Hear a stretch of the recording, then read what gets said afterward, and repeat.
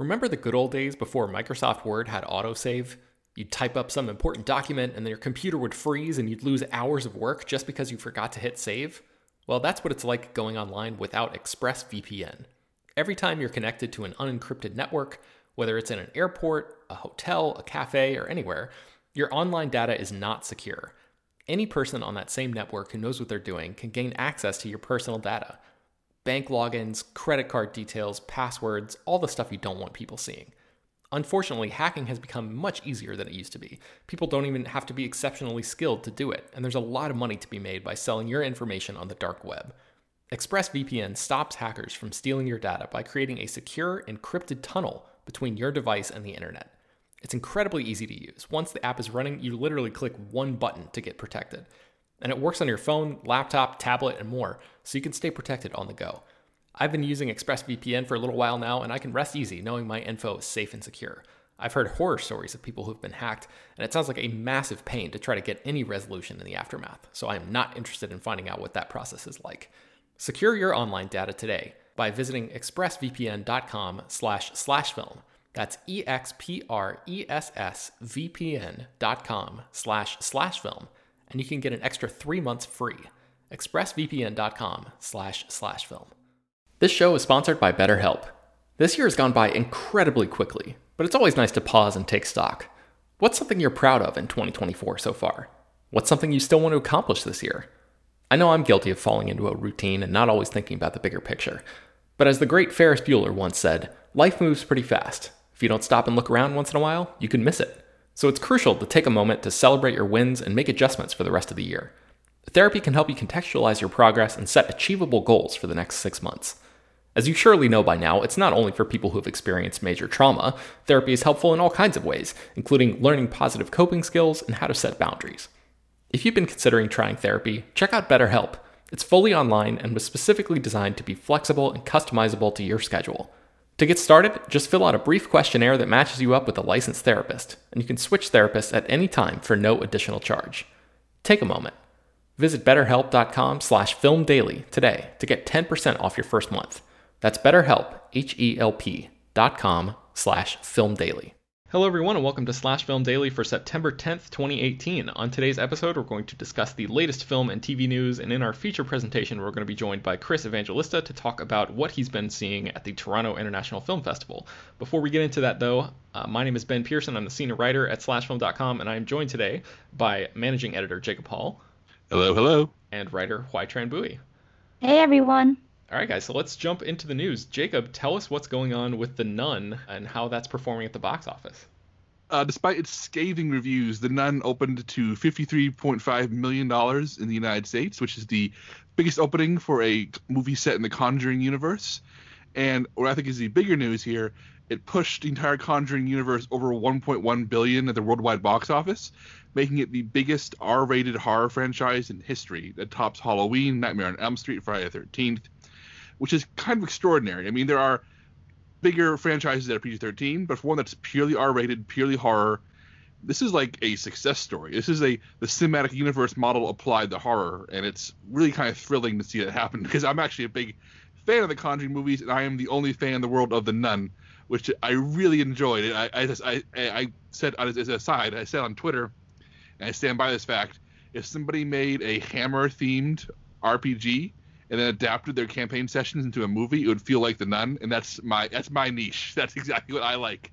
So I'm happy to see it successful, even if everyone else in the world hates it. So, Jacob, real quick, on that point, why do people hate this movie, and what is it about it specifically that makes it very much a you type of film? Everybody is harping on the jump scares. Everybody's harping on how silly it is, how preposterous it is, how I've heard toothless said a lot. I've heard lame said a lot. And I guess it just feels like people are just think it's silly and forgettable and fluffy and has nothing going for it. But for me, and this is Corin Hardy, the director, made a movie called The Hollow that I really love, and I feel like he's a English filmmaker, and maybe he's from the UK, he's from that region, and you can tell he grew up watching his region's horror movies, particularly as I mentioned a moment ago, Hammer films. You know, the old Peter Cushing, Christopher Lee horror films from the 50s, 60s, and 70s have a very, very particular aesthetic, and that aesthetic is fog, graveyards, castles, men in suits looking very serious as undead happening things happen around them. And this is the kind of movie where Demon Bashir, the extremely talented Mexican character actor, playing completely seriously, stands in a graveyard and looks befuddled at all kinds of horror shenanigans happening around him. And that, for me, inject it into my veins, Ben. I want Damien Bashir in foggy graveyards for days. And without spoiling too much, the third act of this movie is literally this toughened, grizzled priest, the newcomer nun who's just taken her vows, and a shotgun-toting Frenchman venturing into the bowels of a castle using torches to explore the catacombs so he can find an ancient relic to seal a portal to hell. That it's literally a D&D movie with as if like hacked to be a Hammer movie. It is so specifically me that I don't blame anybody else for not liking this. But man, it's. Oh, I just want to do a little chef's kiss. A chef's kiss gif right here. So I'm the only one in the world that's happy and thrilled to see this movie be a massive success. HT, does this sound like a movie that you're gonna check out? Jacob's actually kind of selling me on it now. I wasn't really interested in watching it in the first place because I actually haven't seen any of the Conjuring movies, and I probably would have started from the beginning in the first place to see if I liked them. But yeah, I was not really like. I didn't have an interest in it, but now it sounds quite fantastical, and I think I might check it out. Well, once I see all the other Conjuring movies at some point. Yeah, that's actually what I was going to ask you, Jacob. Is previous knowledge required, or can you just go into this one without having seen the other ones? Not required. The opening scene features footage from The Conjuring 2, where the nun, the villain of the movie, is introduced, and then the final scene bookends the nun into the first Conjuring in a way that fans will appreciate. In the same way that Annabelle Creation, the second Annabelle movie, had a really clever backdoor into how all this nonsense fits into the Annabelle movies and how that fits into The Conjuring. All the puzzle pieces do come together in ways that actually are satisfying if you do watch the movies in order.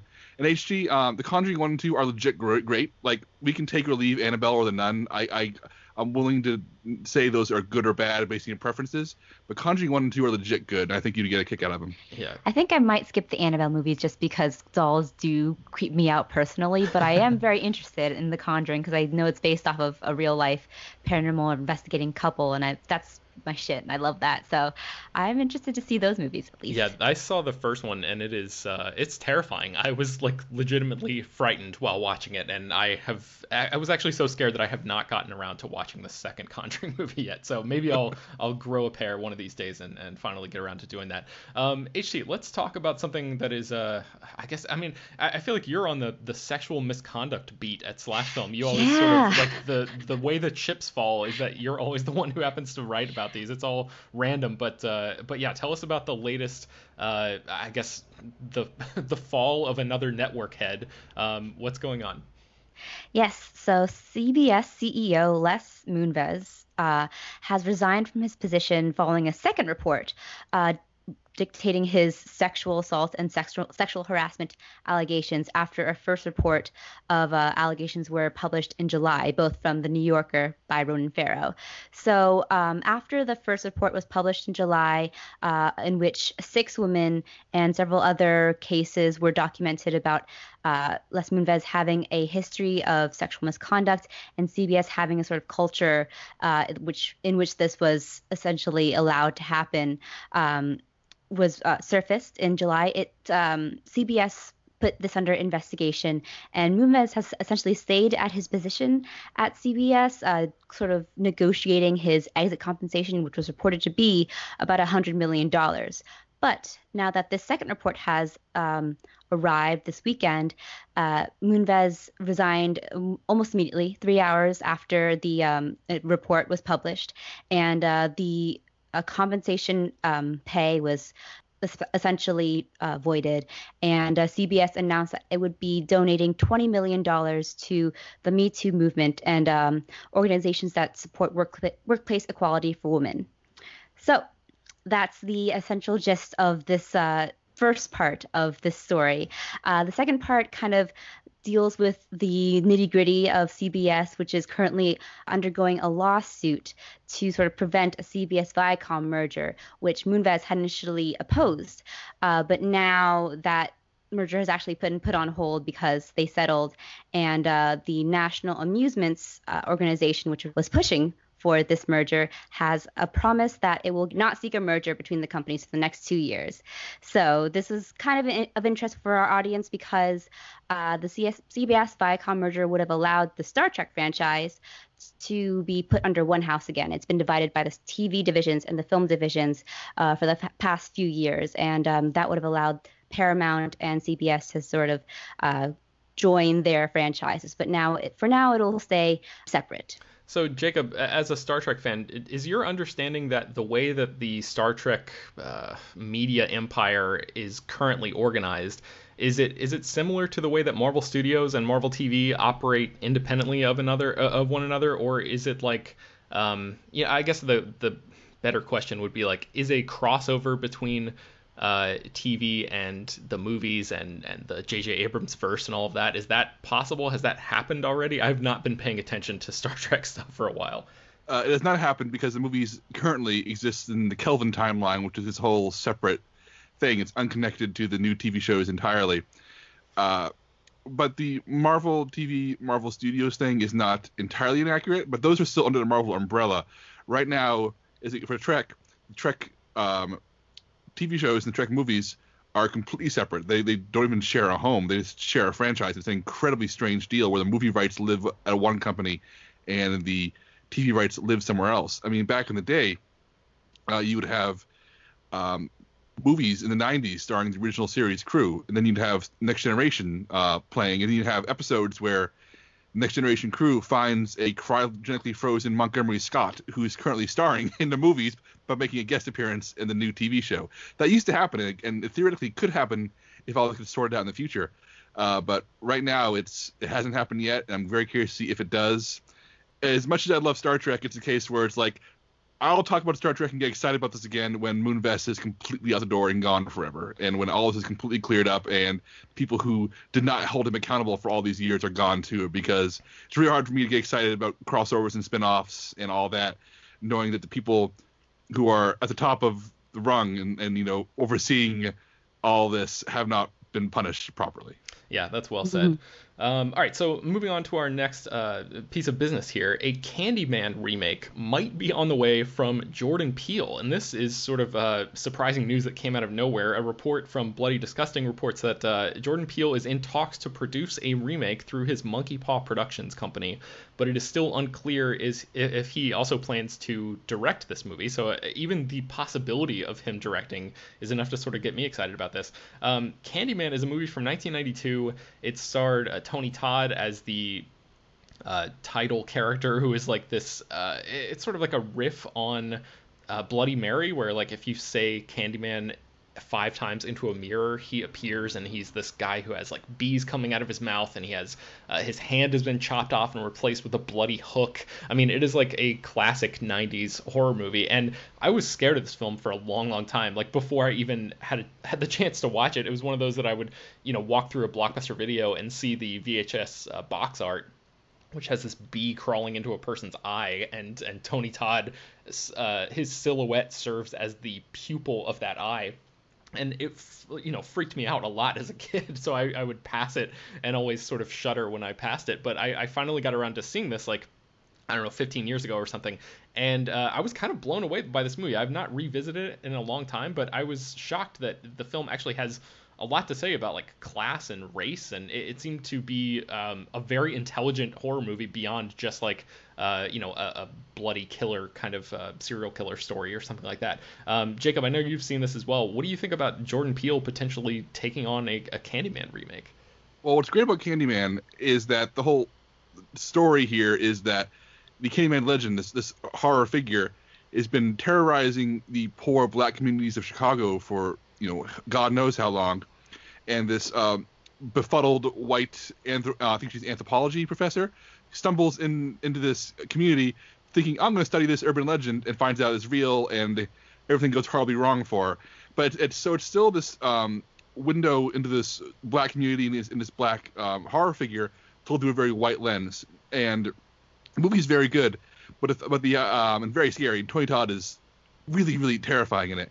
But the idea of Jordan Peele, a incredibly talented genre filmmaker, I mean, Get Out is my favorite movie of last year, taking this racially tinged story and maybe offering a perspective that we haven't seen before, and maybe offering the personal touch that we saw in Get Out for somebody who's not afraid to really get down and dirty with the racial politics of horror. That is really exciting. That is something I really want to see, and it makes the idea of a Candyman remake actually sound worthwhile instead of like a cash-in. Yeah, for sure. And this is based on a Clive Barker short story, and we actually have a list of a ranking of every Clive Barker movie, so I'll put that in the show notes for anybody who's interested. One thing I do want to say about this is I hope that they make the decision, if this does go forward, to actually use real bees, like practical bees, because that's what they did in 1992. CG wasn't to the point where they could get away with having a Nicolas Cage in the Wicker Man levels of bees there. So I really hope that they go back to practical for that, because the difference, I mean, it's the tactile nature of that is so palpable, and so I mean, it makes a huge difference knowing that there's actual bees crawling around on a person's face instead of seeing, just a CG swarm or something. So, hopefully they're listening and they know what to do there. Do you hear that, Jordan Peele? Yeah, I know. Longtime listener of the podcast, Jordan Peele. So the last news story that I wanted to mention is Brooklyn Nine-Nine has an increased episode order. Jacob, I know you're a big fan of this show. Tell us what's going on. Yeah, this is really exciting news. As we've reported before, Brooklyn Nine-Nine was canceled at Fox, very quickly revived at NBC, and given a 13-episode order for early next year. And now NBC has bumped the order up to 18 episodes, which to me is a sign of confidence, a sign that this isn't just a let's wait and see what happens situation, but a sign of, yeah, Brooklyn Nine-Nine is here to stay. And that is so great to hear. I mean, this show is consistently great, consistently funny. And I feel like NBC is a better home for it. I mean, the network that brought us The Office and 30 Rock and Community, that's the right place for Brooklyn Nine-Nine, not Fox, in my opinion. HT, you're a fan of this show, right? I want to hear your thoughts. Yeah, I'm a huge fan. I'm very happy that it seems to have settled at NBC, and they're putting a lot of faith in it, especially with it being residing next to the other Mike Schur shows, such as The Good Place. So this is exciting, and I hope that we see more of the Brooklyn Nine-Nine crew, just because they also seem very happy to be there as well. If you just see like Terry Crews after the events of them being picked up, he just was very happy about a potential paycheck raise and everything. So I'm excited for them. I'm excited for more stories that are just, it's good comedy that doesn't punch down, and just very warm-hearted and good-hearted comedy. I have not seen the show yet. I really need to get around to it, because it sounds like from everything you guys have said that I would absolutely love it. So I'm definitely going to be checking this out. But I want to step into Peter Soretta's shoes for a second and play devil's advocate, something he loves to do on this podcast. I'm looking now at the episode counts, and I wonder if you guys think, okay, so with comedies, especially network comedies, I feel like there's the risk of overstaying your welcome in a particular season. Like, is there any way that adding more episodes to the season could actually hurt the show? Because as somebody who watched like The Mindy Project, for example, for years, like when that show got picked up to Hulu for season 4, it moved from Fox to Hulu, and Hulu gave it a 26 episode fourth season. That is way too many episodes for just a fluffy nothing little comedy that has fun characters, but there's no reason for a show like that to have 26 episodes in a season. So is there any apprehension there of like this higher episode count potentially being a bad thing? Well, this is actually a shorter episode count than what they had when they were at Fox. I think they're 22 and 23 episodes with each of the last 5 seasons. So it's not something that Brooklyn Nine-Nine hasn't handled before, and they've handled it with panache. And again, they're a very character-driven comedy as well. The funny situations kind of arise organically out of these really great characters that you just love to spend time with. So I'm not worried with them. I really trust the writers, and I think that I just want to spend more time with these characters as much as possible. Yeah, and it seems like maybe this is a silly observation, but the cast of Brooklyn Nine-Nine, the core cast of characters, there's like maybe 8 to 10 people who are regularly popping up every episode.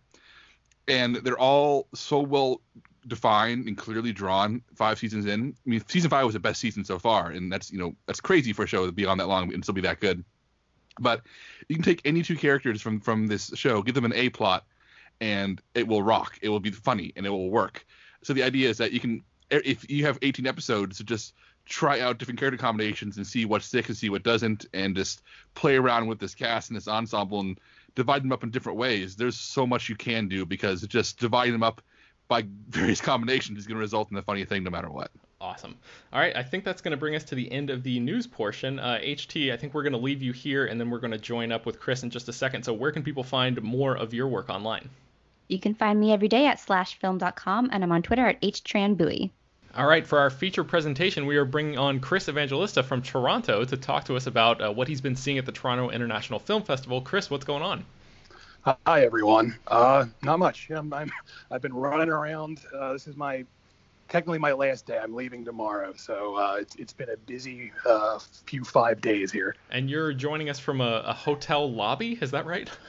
I'm in a hotel suite. It is the Netflix suite, as I'm waiting for my next screening, which is a Netflix film.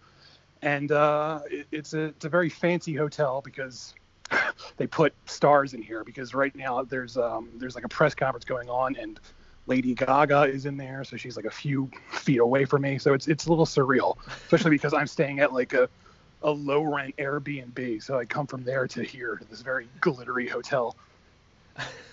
Awesome. So Jacob, you've been doing a lot of the editing and things like that of Chris's coverage. So I feel like you have a better sense of the scope of this festival. Do you have any specific questions for Chris other than just like, how is the festival going so far? I'll go ahead and start. Is A Star Is Born as good as everybody says it is? It's very good. I don't think it's as I've seen some reviews that kind of hail it as like the second coming of Jesus, and I don't know if I'd go that far, but it's good. It's a very well-made, well-acted film. I mean, Lady Gaga is really, really good in it. I'm not like a huge fan of her music or anything, but notice how I whispered that because I was afraid she would hear me. But she's phenomenal in the film, and her singing in the film is incredible. Like, I always kind of forget that she's such a amazing singer, but she's got them pipes, as they say. About Bradley Cooper's direction. I mean, is this his first movie behind the camera? Does he have those first-time filmmaker tendencies, or the fact that he's worked with enough big names maybe have leaked into him to make him a better talent? He does mostly a really, really good job. He's a little too fond of close-ups for my liking. There's a lot of close-ups, and I wish he would pull the camera back a little bit here and there, but he does a really good job at capturing like the electric feeling of like a live concert. Like, you feel like you're really there. You feel like you're in this exciting live music moment. So he's really good at capturing that, and he's really good at the big character moments. So, you know, the fact that this is his first directorial feature is very impressive. So, Chris, one of the movies that I know you're really excited to see at TIFF is the new Halloween film. What did you think about that one? It was good. So it's hard to talk about this because there's something I really hate about the movie, and it's a spoiler, so I can't really like go into details. But there's I said this in my review too. There's one plot point involving the new doctor character who's taken over for Dr. Loomis, Michael Myers' psychiatrist, and there's a running plot line with him that is so bad that I was shocked it was in the movie. But once you get beyond that, it's a lot of fun. I mean, if you're hoping for, you know, the slow, icy chills of John Carpenter's original, you're not going to get that, because that's not what this movie is. But if you're in the mood for a surprisingly brutal slasher movie, and a very well-made one at that, you're gonna have a lot of fun with this. It's one of the things this movie does really well is it actually makes Michael Myers scary again. He's like an unstoppable like killing force in this. And he doesn't just kill people; he obliterates them. He's just constantly like slamming people through walls and snapping necks and ripping jaws off. And it's and like I'm not a squeamish guy, but even as I was watching this, I was like, Jesus, this is exceptionally brutal. So, and that brutality just makes the character really, really scary. He's just constantly on the move, constantly killing people. So, And I saw it at the Midnight Madness screening, which I think helped a lot because the audience ate it up. They went like ape shit for it. So I would recommend seeing this with a very in-tuned audience, and you're going to have fun with it. Speaking of people being destroyed, I hear Destroyer is your favorite film of the fest so far. Is that correct? It is, and I'm a little surprised because last night I was talking to some people, and I found out that a lot of people don't actually like this movie. I'm not in the minority because it has good reviews, but I was blown away by this, and a lot of people seem to have problems with it, but for me, it really did the trick. It's the latest film from Karen Kusama, who directed The Invitation, which is a fantastic slow burn horror film. And it stars Nicole Kidman as she's a detective, and she's trying to track down this criminal from her past. And it's this really interesting blend of like character study and crime thriller, which I really haven't seen in a while. And it's exceptionally well done. Nicole Kidman. I mean, every time I write a review about a movie with Nicole Kidman, I feel like an idiot being like, by the way, Nicole Kidman is great in this movie. Because I feel like everyone knows that by now, but she is really good in this. And Karen Kusama's direction is phenomenal. She's quickly becoming one of my favorite filmmakers. She does such a great job capturing just this oppressive, menacing atmosphere of this movie. So I really loved it. It is as of now my favorite of the fest, but it's up there with, I think, like my second favorite would be Burning, which is really, really good. And I saw If Beale Street Could Talk this morning, the Barry Jenkins movie, and that is incredible. It's emotional. It's incredibly well directed. Barry Jenkins is unstoppable as far as I'm concerned at this point. You also saw the new Steve McQueen movie, Widows, which seems like a major left turn for the guy who made 12 Years a Slave. How different is it? How accessible is it? I guess you would probably call it his most accessible movie to date, but I will say the trailers are selling the movie wrong. Like, they're selling it as sort of like, this heist thriller, which it is. It does have heist thriller elements, but there's a lot more going on in the movie than the trailers are letting on. And I won't say too much because I feel like this is one of those movies, the less you know, the more incredible it is. But this was great. Steve McQueen does a really good job with all these characters. It's really like an ensemble piece because there are so many characters in this movie, not just the widows themselves, but all the people they're interacting with, all the bad guys and all the cops and all these other characters. And the movie takes time to like focus on every single one of them. Like, no one really gets left out. So it's really this interesting ensemble piece that, again, I think the trailers are doing a really shitty job of selling. So if you saw the trailer for this and thought, oh, that doesn't look as good as I thought it would be, trust me, it's a really, really incredible film. So, Chris, a lot of the things that you've talked about so far, it sounds like you've enjoyed them quite a bit. Have there been any big disappointments for you so far? The biggest disappointment was Outlaw King, which was the opening night film here. It's the new Netflix film about Robert the Bruce, who, if anyone has seen Braveheart, they'll remember him as a figure in that film. He was played by Angus McFadden. In that film here, he's played by Chris Pine. And it's all about how Robert the Bruce, went up against England to try and take control of Scotland. And I don't know what happened with this because it's from the director of Hell or High Water, which I liked. But this is it's really bland, and it shouldn't be because it's telling this exciting story. And it's like unrelentingly violent. Like, it goes through this pattern where there'll be a long scene where characters just stand around in, castles or the woods talking, and then it breaks out into huge, gory violence. And by the end of the film, like the final battle is so over the top gory that it just wore me down. And I was just like, I'm ready for this to be over. I'm not enjoying this. Also, a lot of like horses get killed, and I don't have problems with people getting killed in movies, but I draw the line at animals. So stop it, Outlaw King. Stop killing all these horses. I feel like I would be derelict in my duties if I did not ask you about Chris Pine hanging dong in this movie. That seems to be all Twitter's talking about. Does that actually happen? It does, and it happened in such a nonchalant way where there's a scene where he's taking a bath in a river, and he just stands up, and he's all out there, and he keeps chatting it up with his men while he's just totally nude, and it's very casual, and I could feel the entire audience just suddenly snap out of their collective comas when this scene kicked in. Awesome. So yeah, I just had to get the confirmation there from somebody on the ground. Jacob, I know I have one or two other movies that I want to ask Chris about, but did you have anything else you were curious about? Yeah, I want to know why Chris hates First Man so much. Why do you hate First Man, Chris? All right.